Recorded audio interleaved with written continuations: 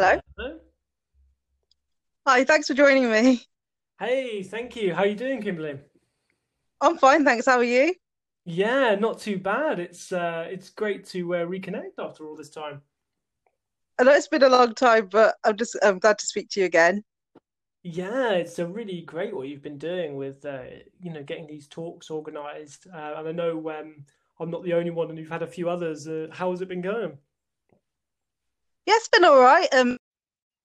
Use Zoom, and it turned off halfway through, so that was Oh very strange. no. Uh, but we did get it running. I got it running again, so we did get to finish. But Ah, good. so I thought this is pretty that way. Yeah. Yeah, I forgot there's like a 45-minute time limit, isn't there, on recordings unless Yeah. you've got the premium, which I do happen to have, just because I'm on it quite a lot. Ah, But yeah, so I'd forgotten about that, so I feel bad that I recommended it. okay. So I thought if I ask you a few questions, and then you might want to speak a bit more after I've kind of finished. Is that all right? Yeah, of course, yeah. Okay. So first I was going to ask about yourself. I already know a bit, but could you tell me a little about yourself and the beginning of your writing career?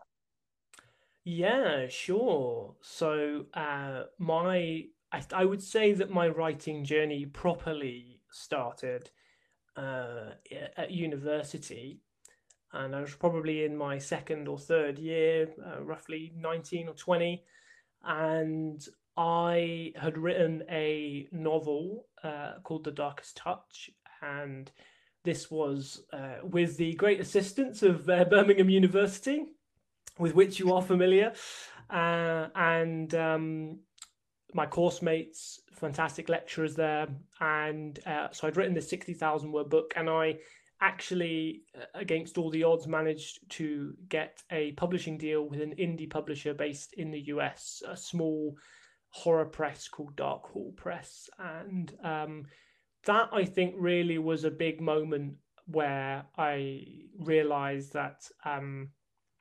I started to take my writing quite seriously. I'd obviously written before, and I'd done a lot of drama before. Actually, I was very interested in plays and putting on performances.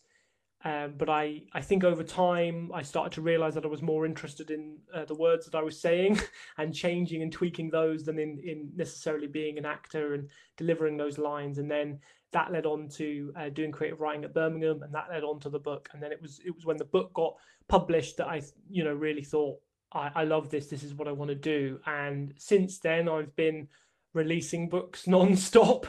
It's rather like an addiction that once you get into, you can't get out of. And here we are today, and now I work for myself, and I run a business editing up and coming writers' work, which is really fantastic. Ghostwriting, supporting authors who have are like neurodiverse or have like disabilities. So I work with quite a lot of blind authors, helping them to edit because obviously it's a lot more challenging for them.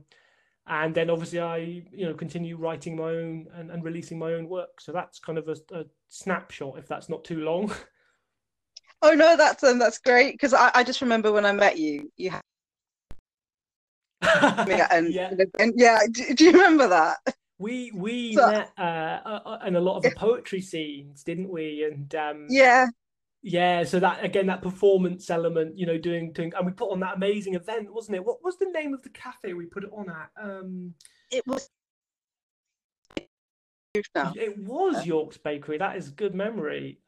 Yeah, Yeah, that was a great event. We put on Max Merrick Ren, didn't we? And some other yeah, people, and that was a great little event actually. And Gentleman Press, wasn't it? yeah. So Um, so I yeah. do, but not so much with the Gentleman Press anymore. But I have to Mm. go back. Oh, good to have projects for future. So inspired you to write? Well, you've spoken a bit about it already. But do you consider anyone to be influential to your writing at all, or has been in the past? Oh yeah, and you're gonna have to you're probably gonna have to stop me on this question from going on too long because My list of influences is so long, and I think, you know, all writers worth their salt have a number of influences, and it's part of continuing to draw influence, and it goes into the melting pot, and it becomes part of this collage that eventually emerges as something that's uniquely you. So, you know, I am influenced by a lot of the greats and the classics. I'm particularly fond of Edmund Spenser and his allegorical fantasy epic, The Fairy Queen. So if I was, you know, talking classics, that would be what I'd pick in that front. But, you know, there's a host of modern writers. Krista Wojciechowski is a amazing psychological horror writer, and dare I say, a friend of mine. But she is an incredible writer, and what she really brings to the table that fascinates me is this psychological depth. And I realized when I was reading her that, you know, I was simultaneously blown away by how rich and realistic her characters were, and then also thinking, God, I need to up my game. I really need to up my game here if this is the standard then. So much to learn from her. And I would say as well, I'm very interested and influenced by some slightly stranger sources, such as Japanese anime.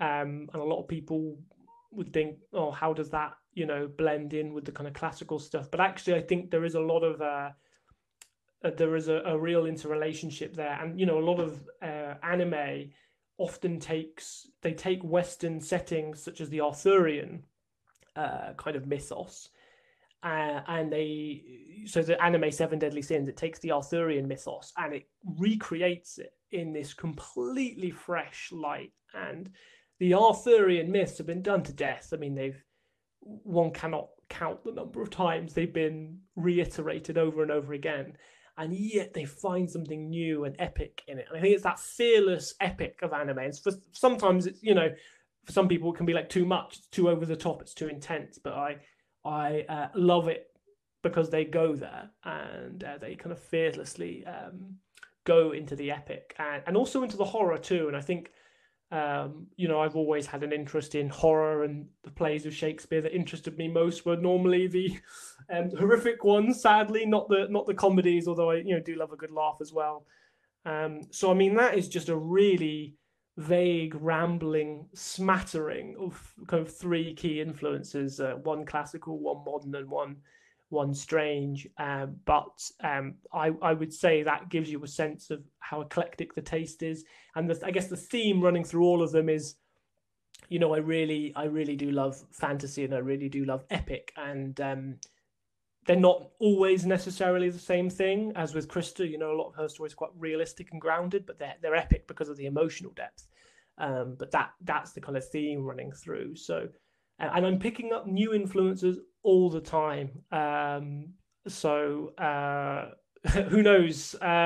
Somebody listening to this may become my influence shortly if they decide to go and release a book. And I'm always hunting the kind of indie publishing scene for new writers that inspire me. I think it's really important to learn from your colleagues and learn from what other people are doing, and then you make it your own. People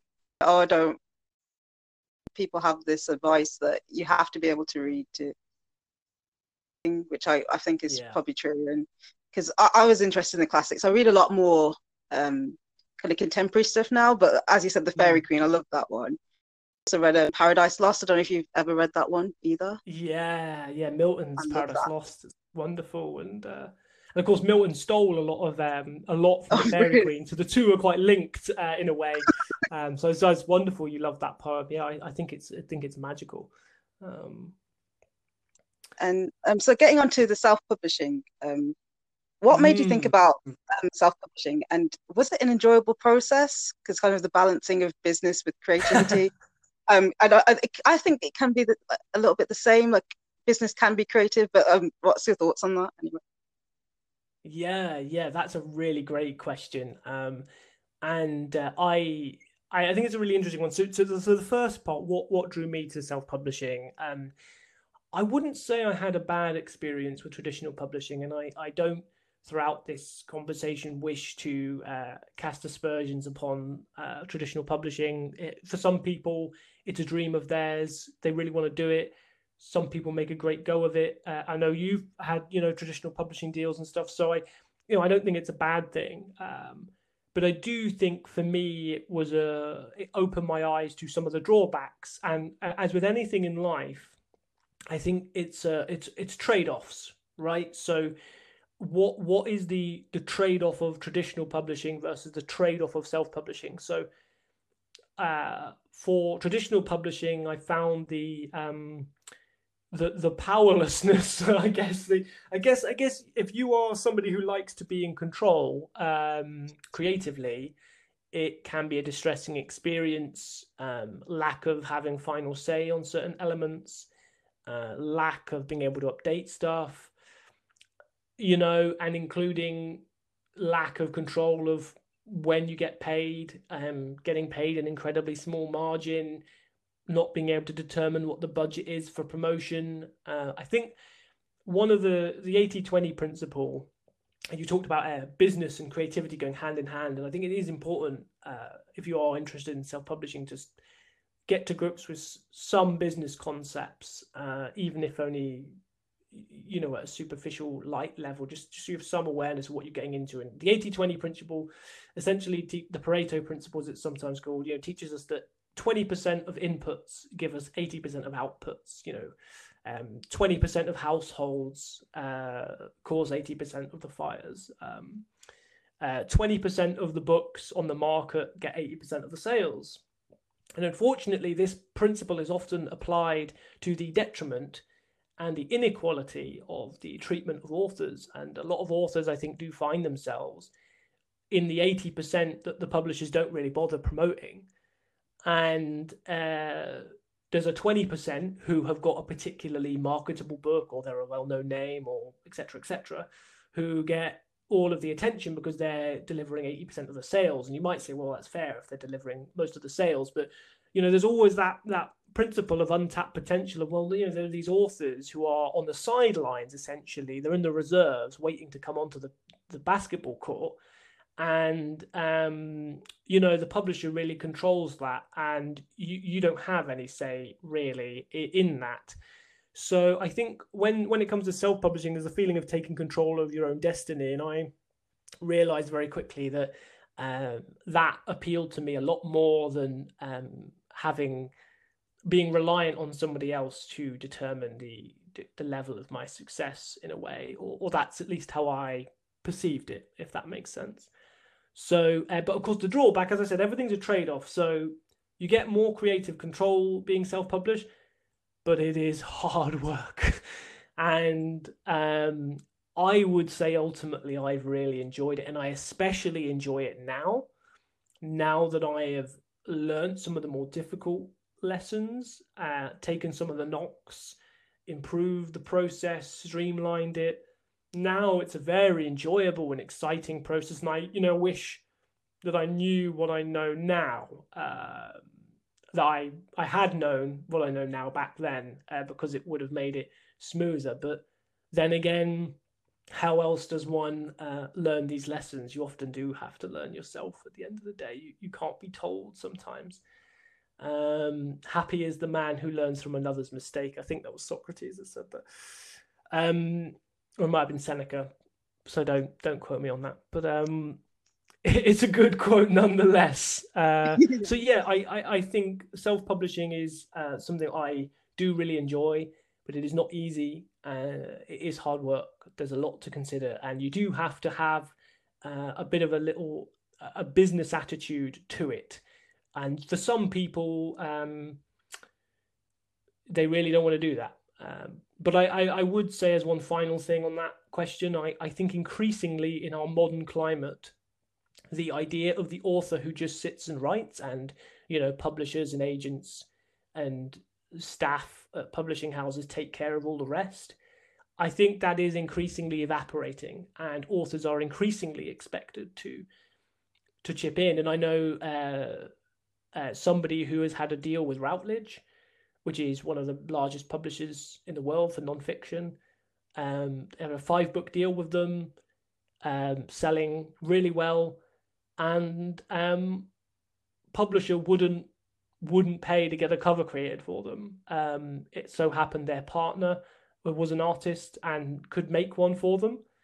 But they wouldn't pay for the cover art for their cover, and this is a humongous international publisher. So I think increasingly there is a sense that authors need to be quite streetwise, and even if they are going down a traditional route, learning some of the skills for marketing, for gaming Amazon's algorithm a little bit, or at least harnessing it.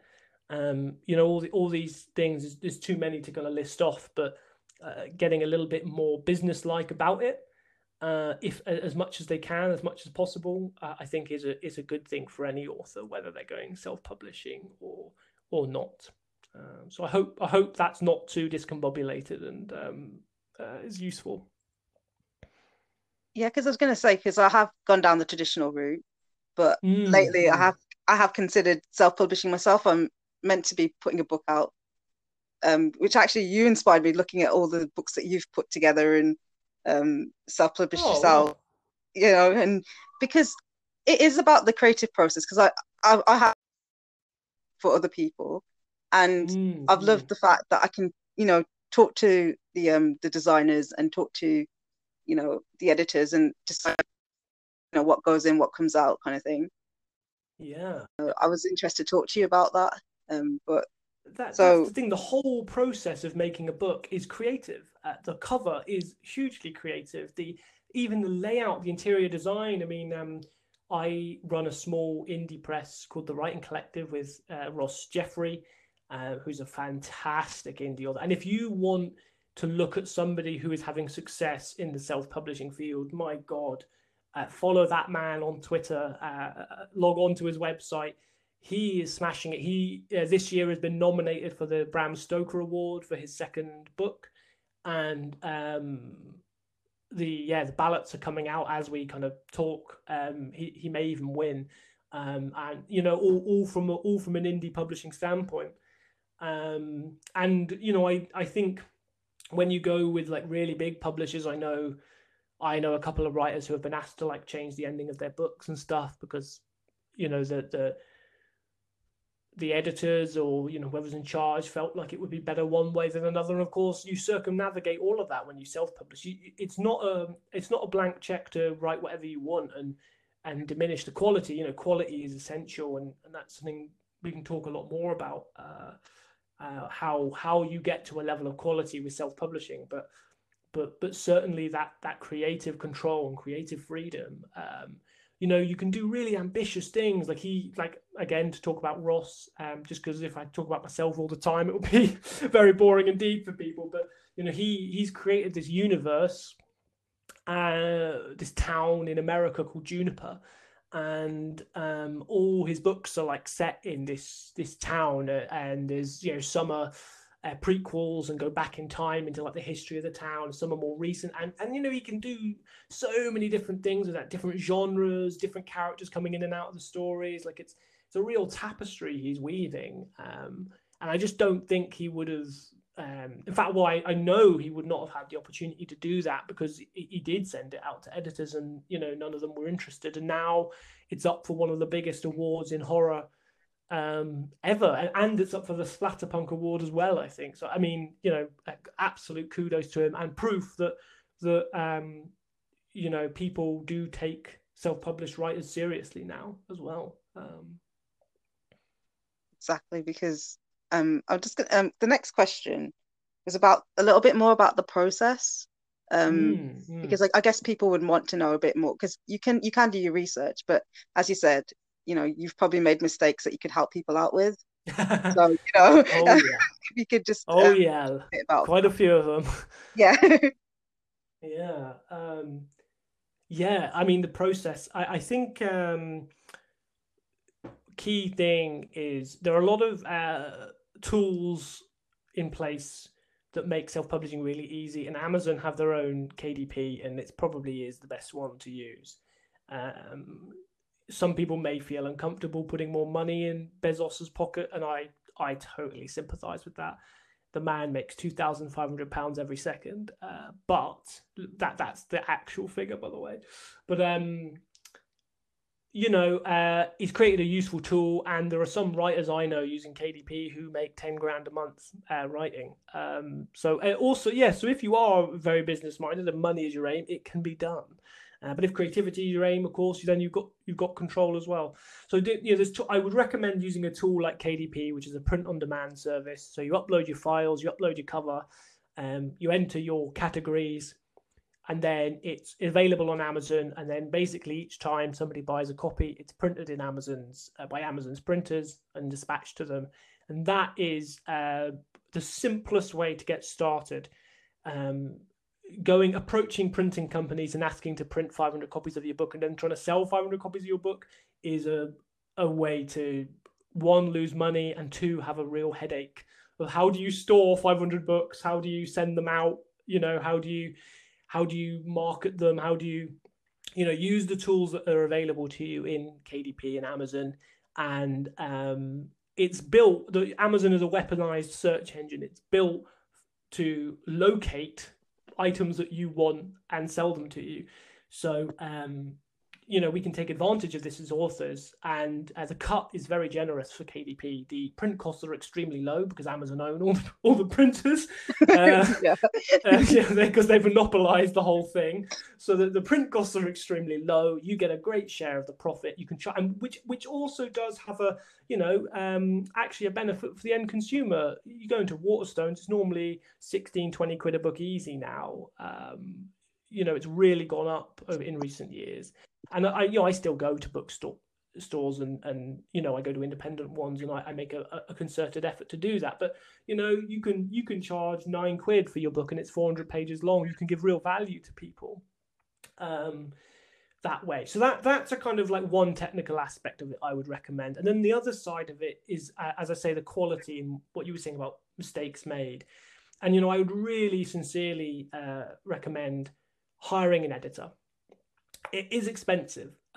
There's no way to sugarcoat that. And obviously, I did mention at the start of this that I am an editor, and I don't want people to think that I'm just selling my services. But if you don't go with me, go with someone, because getting that critical, neutral, or pretty much neutral eye on your work is really important. And I would personally recommend. Proofreading is really important. Don't get me wrong, fixing the typos, all that. But more important is someone who you really rate, someone you really think this person knows what they're doing with stories. Maybe they're an author who you really like and admire, and they also offer editing, or maybe they're an editor who edits authors that you like. You got to find somebody who you. Or even their website and the language they're using to describe their editing process really resonates with you. You've got to find someone you really rate, whose opinion you value, and you think they really know what they're talking about here, and get them to do a proper developmental edit with you, a proper deep dive. I mean, for me, when I edit, there's two important concepts. And one is my aim is not to point out what's wrong with your book. It's to see what you're intending to do and help you do that. It's to see what the writer is actually intending, what their vision is, and to help them achieve that. All of us can get closer to achieving our vision. No one can ever perfectly realize the vision in their head. When it's in your head, it's perfect and it's flawless. But then by the process of being transmuted into the physical world, by being typed out or painted or whatever form of art it is, it gets corrupted in some way and will always be limited by physical existence, essentially. The spiritual or mental, whatever you want to refer to it as, realm is pure and perfect, and then it becomes physical, and in some level it's always slightly short of the vision. So but with editing and with hard work, we can get it closer. We can get it to 98% there. So that's the first key concept. And the second key concept, especially for novelists, is structure. So I have a 5-act model that I use. It works really beautifully. It's very simple. And so often just applying these overarching structural principles can really reveal where narratives are sagging, where pace is dropping off, where the emotional punch is not hitting hard enough, etc., etc., etc. So having somebody who really is experienced as a storyteller or as an editor, who knows what they're doing, looking at your work in this way, not just oh, you know, you've got a typo on page 10, but actually really getting into the bones of, is your story working at this level, is really vital. And it's worth the investment, because the thing is, it's not like, oh, every time I release a novel I've got to pay this editor to, you know, go through it, although you may do that. But often this is a learning process. Once you've done it once or twice, you are starting to improve as a writer. You're starting to get to that point where you're not making these mistakes the first time around. You're actually really internalizing the learning, and your books are getting better. And I love, I've got several writers who I've worked with for a number of years who come back to me with, you know, subsequent books. And I love it when they come back to me with a book and I'm like, you don't need the developmental edit anymore. You know, you've gone beyond that now. I can proofread it for you or whatever, but you know, you're reaching that level where you found your style. You've mastered the structure. You're starting to, and that's a great process as an editor to witness, as so you see them going on. And you know, I would recommend that to anyone looking to self-publish. Don't think that, oh, I'm a writer and, you know, it's my truth and I'm speaking with the muse, and no, you know, Yeah. we can all get better. You know, Shakespeare got better. His early plays are great and everything. They're still Shakespeare, but you know, when you look at how bloated a play like the Two Gentlemen of Verona is compared to Macbeth, which is like this distilled focal point, you know, it's 2 hours of just pure hell. You know, there's no contest really, and so we can all improve. And I would recommend anyone seeking this route to seek out, and also and link to that. I know I've talked for ages, so I'm really sorry, but no, this is great. Oh, good. Well, thank you. You're very kind, Kimberly. I would also recommend, if you are not artistically talented and you're struggling with the book cover, pay someone to do it. It's worth the money. Again, you know, it might be 200 quid. It might even be, I know some people, they will pay 400 quid for like a fully designed from scratch cover. And it seems 400 quid, like how am I ever going to make that money back in the early stages? And the answer is you won't make it back in the early stages, but no business ever does. Almost every business, real business, not, you know, fake Silicon Valley propped up by artificial, you know, funding kind of business. Every real business makes a loss in its first year. It has to. And it has to be a sense of investment. You have to invest in yourself as a writer. So the editing is, I would say, top priority. You know, invest in yourself as a writer. Whether it's editing or writing courses, take yourself seriously enough to put some money into developing yourself. And then also I've written a book and I'm happy with it, I need to have a cover and, you know, I need to put this out in the world. Don't clip art it. Don't, you know, really pay someone who really knows what they're doing, and the rewards that will reap. You know, we are visual creatures. We shop with our eyes, and this is one of the big mistakes I make, which is why I'm speaking so passionately about it, because I was like, I can do it myself. You know, I'll do it myself. I like to do things myself, and that cost me. It cost me many book sales, and you know, people didn't take me seriously, and it had that, you know, amateur self-published kind of look. And now I don't do that, and my books look a hell of a lot better.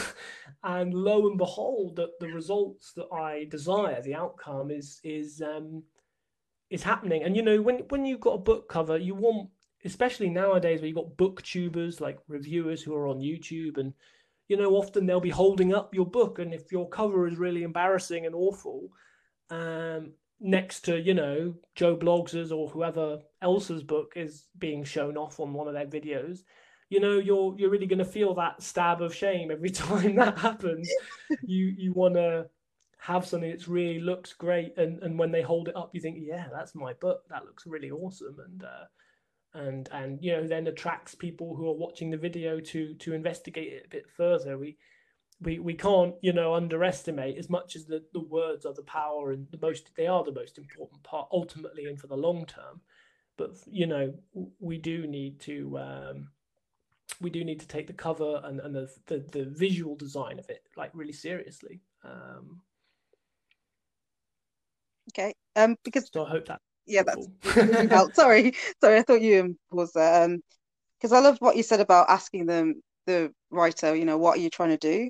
Because I feel like this is, Mm, from what you're saying, is there is the story that you tell yourself in your head and then you put it on as a first draft. And then there's the one that you want the audience to understand, which I'm finding for myself because I'm doing my own drafts and trying to see yeah. editors. And I'll say just do sell yourself because you know we do need good editors who help us to reach our goals. So yeah, you know, do sell yourself, you know, in this.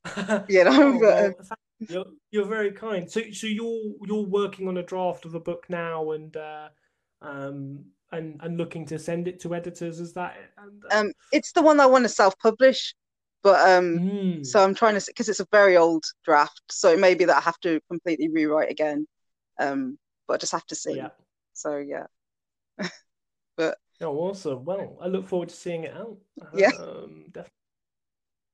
Um, so I was going to ask you about publishing itself because maybe it's not something that completely influences you, but do you see any publishing trends arising? And do you ever look at what the market is interested in? And are there any other considerations you took into account when publishing? These are great questions, and yeah, really important to ask them. I think I do see trends. Absolutely. In fact, we've just come out of one. The one we've come out of is the girl on the train. Oh yes, The please. girl in the red coat. The girl in the insert here, insert title here. The girl with all the gifts. The girl. I could probably go to 10 books, actual titles as well, not even made up. You know, actual books that came out in the last couple of years of that nature.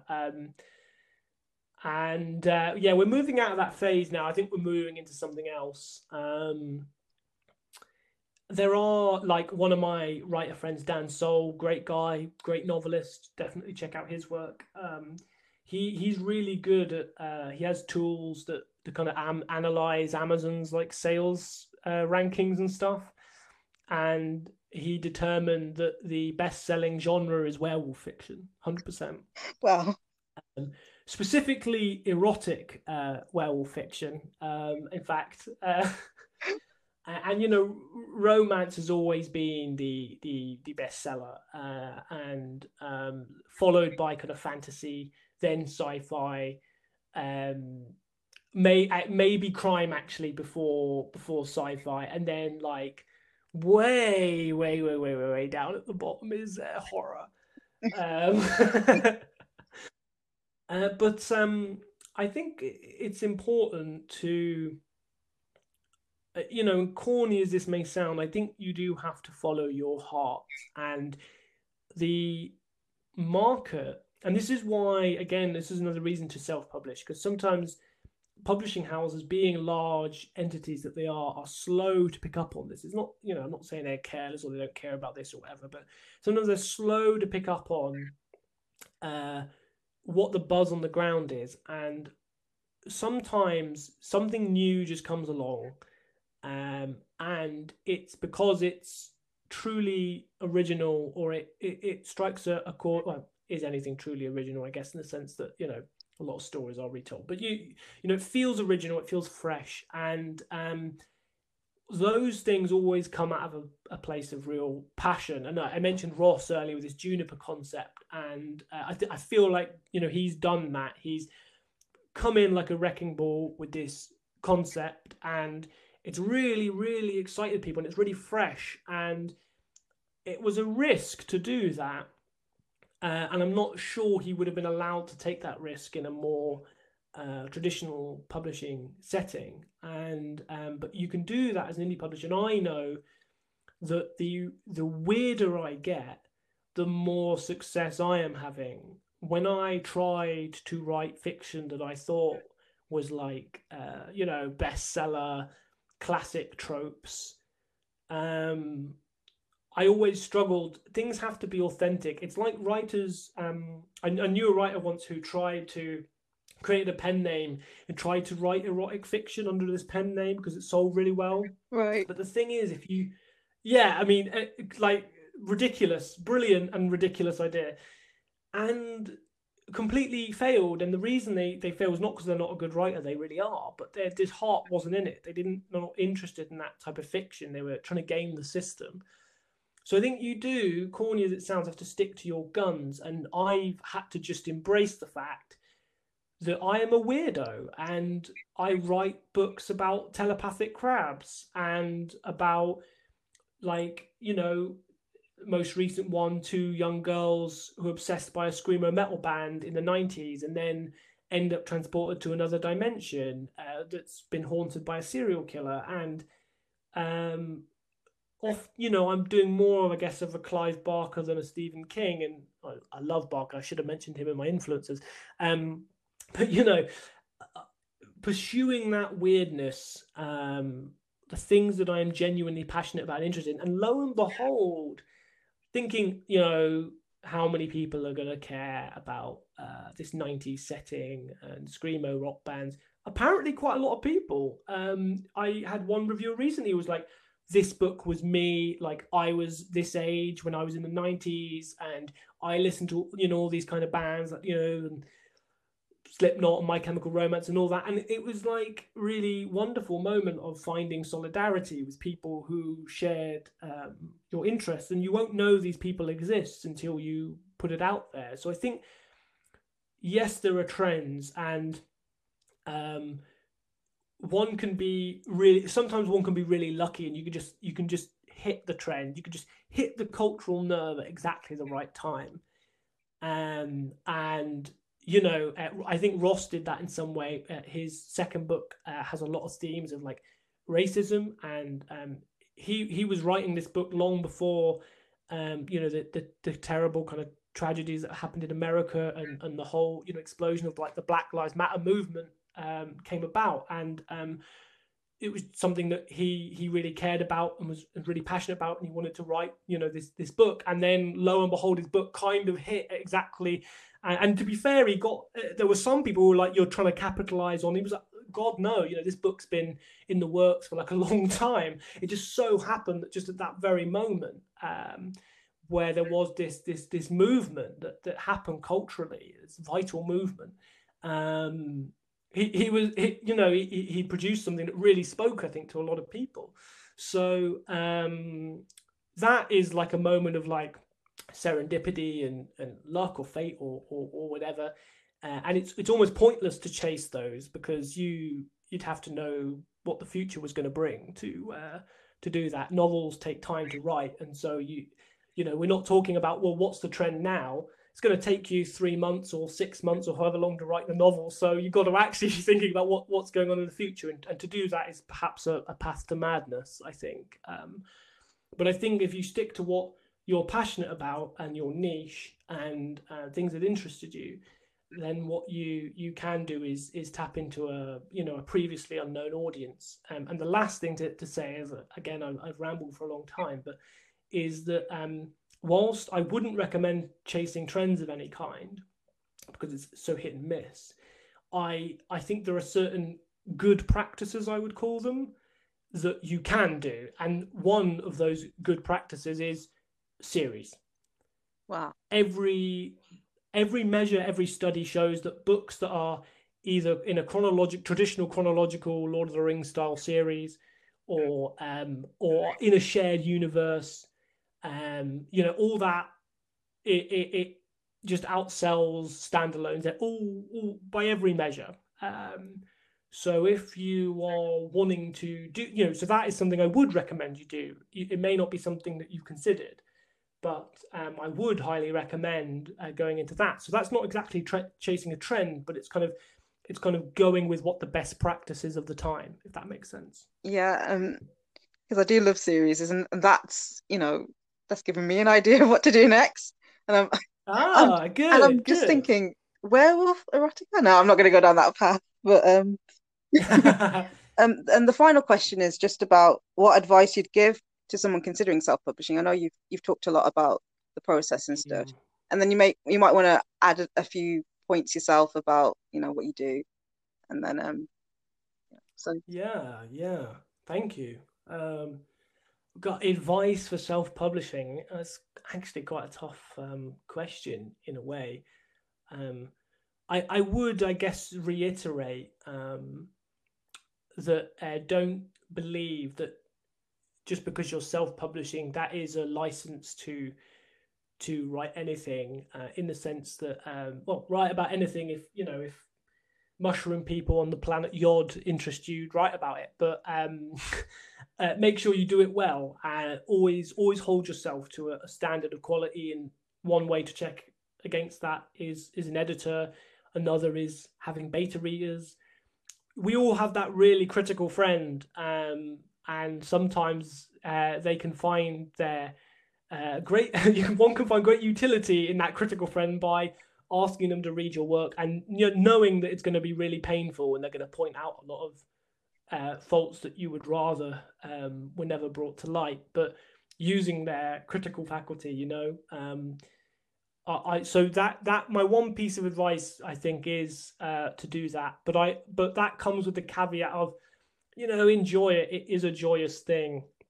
And I found myself in 2019, early 2020, kind of before COVID all happened. I finished the Blackgate trilogy, which was like my big series. 3 books, and it linked to a couple of other books I wrote as well. It was a kind of 5-book overall kind of universe, multiverse, and just realizing that oh god, like there are people out there who really want to know how this story ends, and that's it doesn't matter if it's 100 people or 10,000. Like it's just wonderful that there are people out there who care about the world you create. So I guess I've sneakily said 2 pieces of advice, but hold yourself to the standard of quality. Don't let anything go. When you know a scene is weak, go back and rewrite it. If you're not sure, if you don't have the self vision yet to be able to honestly assess your own work, then either pay someone to do it, or get someone to do it who really is critical, and will be fair. And then the opposite of that, the complete opposite of that at the same time, bear the 2 contradictory things in mind, as is often the way in life. Have fun and write about what you want to write about, and relish this opportunity to share a unique part of yourself. And I think it's a wonderful thing, and I think that indie publishing, self-publishing is having a real boom. And I'm connected to a lot of book reviewers, and they are a vital tool if you are becoming a self-published author, because they are the ways where your work will get disseminated out to lots of people. If you can get a good review on one of these sites, but also like it's just a way to make great friends and great friendships with people who are interested in reading a lot of the same stuff as you, and you can get amazing book recommendations out of them as well. Because some of these people, they read 200 books a year and review them. It's absolute bonkers. These people, when you reach out to them, I can't remember where I was going with that now. Actually, I had a point about book reviews that was really vital, but I've kind of lost the thread on that. Connected to having fun. I will circle back round to that if that is okay. I'm sure it will pop into my head. I often do that. So yeah. Happens to the best of us, it would seem.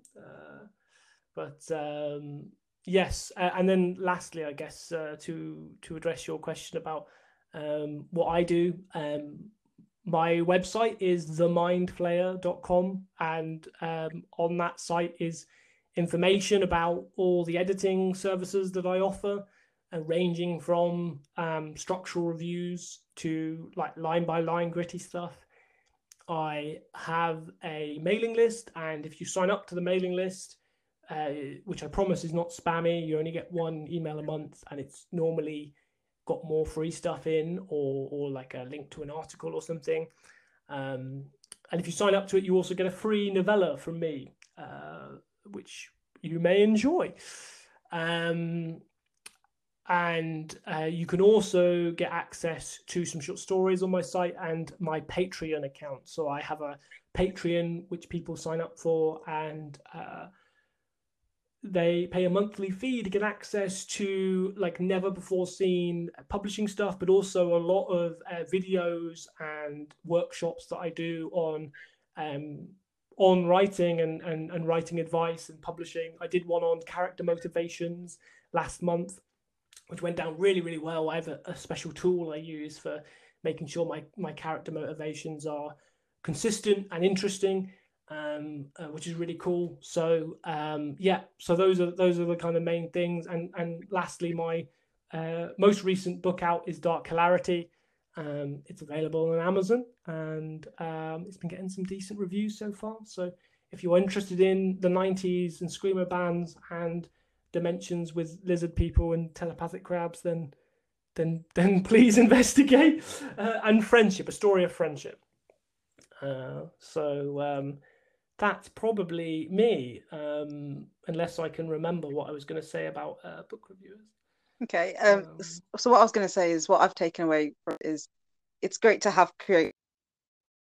If there's something you just can't do, then do hire someone and, you know, get them to have a look, and especially Delegate. with covers as well. You know, but unless you have you remembered what you was going to say, or I think it has been swallowed by the void. All right, that's fine. I was going to say thanks for joining me anyway. Unless there's anything else you wanted to say, or No, I would actually just like to say thank you so much for having me. It's really great to be here talking about self-publishing. And I have remembered. Right, I've remembered. Great. That sparked the memory. You're a genius.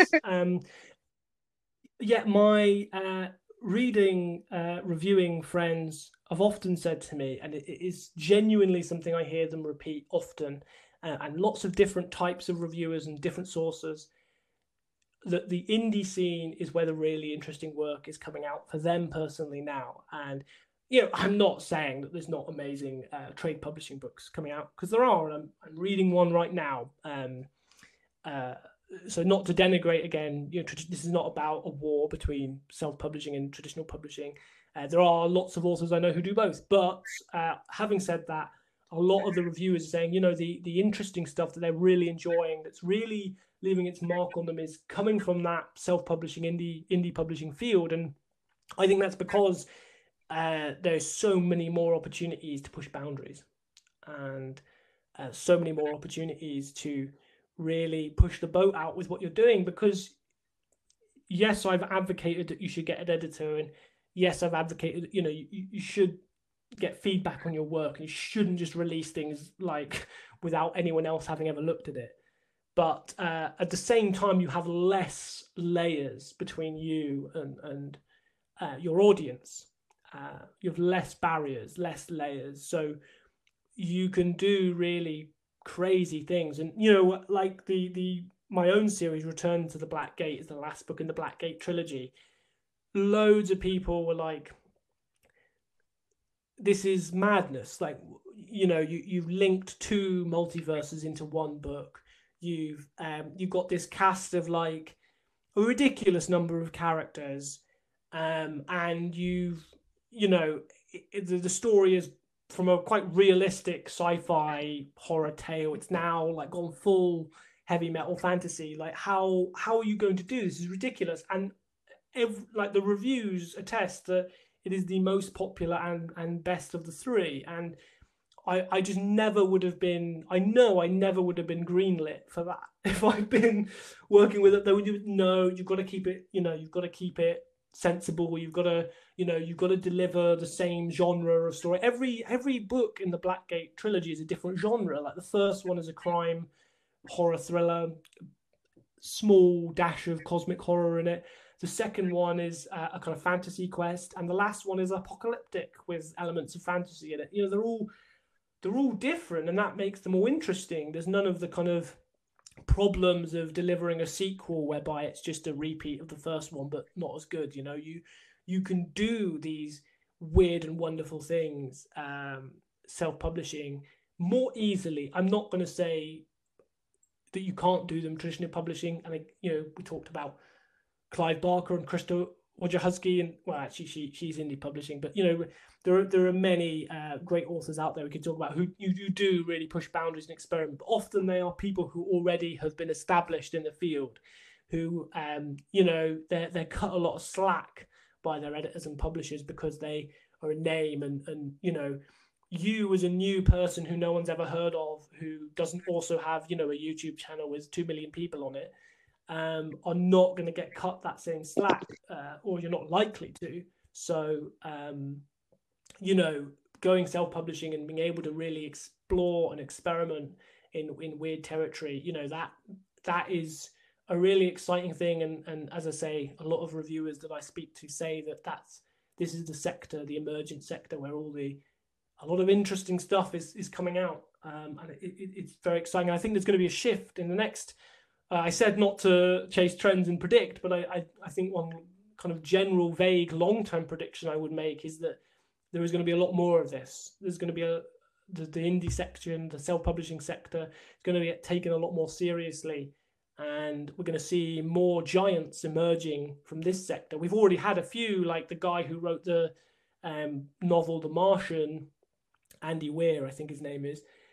You know, he got a Ridley Scott film out of it, and he was self-published.